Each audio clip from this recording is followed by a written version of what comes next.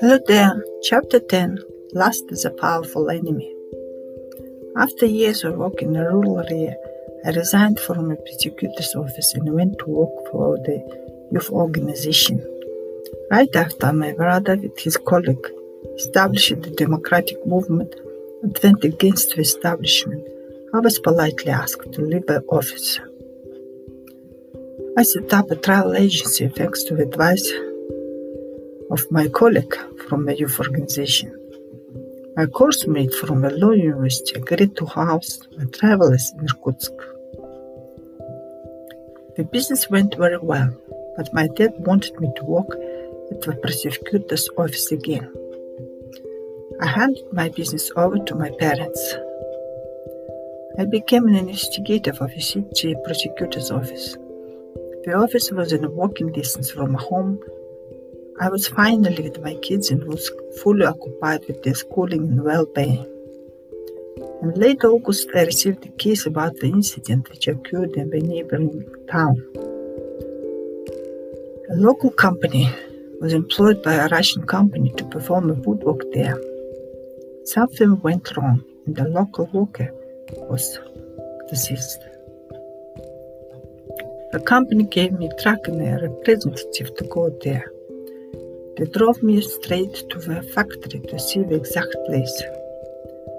The plant looked like a ghost town. It was stopped right after the accident. Stains of dried blood on the wood-cutting machinery indicated that something horrible happened here. I went to the local prosecutor's office to introduce myself. The prosecutor was a young man. I told him the purpose of my visit. At the end of the meeting, he invited me to a dinner. We sat at the restaurant. A good-looking young guy came by to say hello to him. His sharp eyes pierced through me. I felt goosebumps. After dinner, the prosecutor drove me uphill for a drink, and we found ourselves stuck in the hall. The prosecutor went down to summon help. Soon he showed up with the guy who I saw before. Apparently he was a traffic policeman and was on duty that night.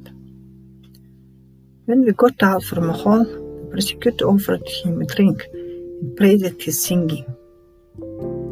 I asked him to sing and was taken by his voice instantaneously. We said goodbyes to the prosecutor and the guy took me to his uncle's place. It was a typical Russian wooden house with a stove that divides the place.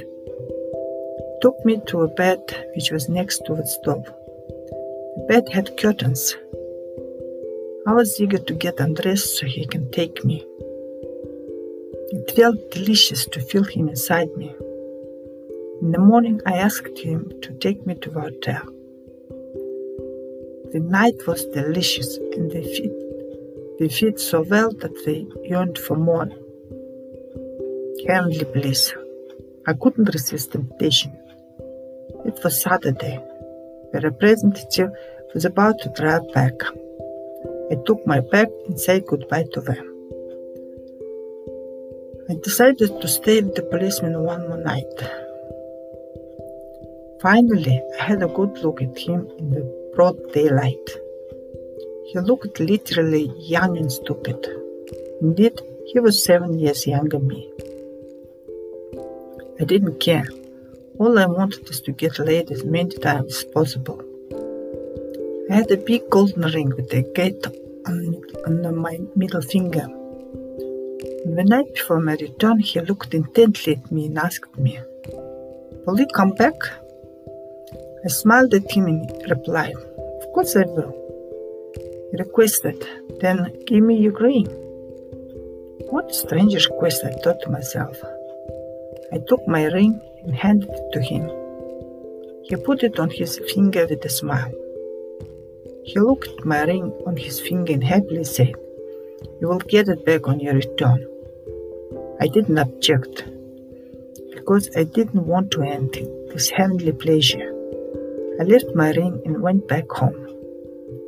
My mind was preoccupied with the feeling of heavenly pleasure that we enjoyed for a short time. My body longed for more. Thanks a lot for listening. Till next time. Bye.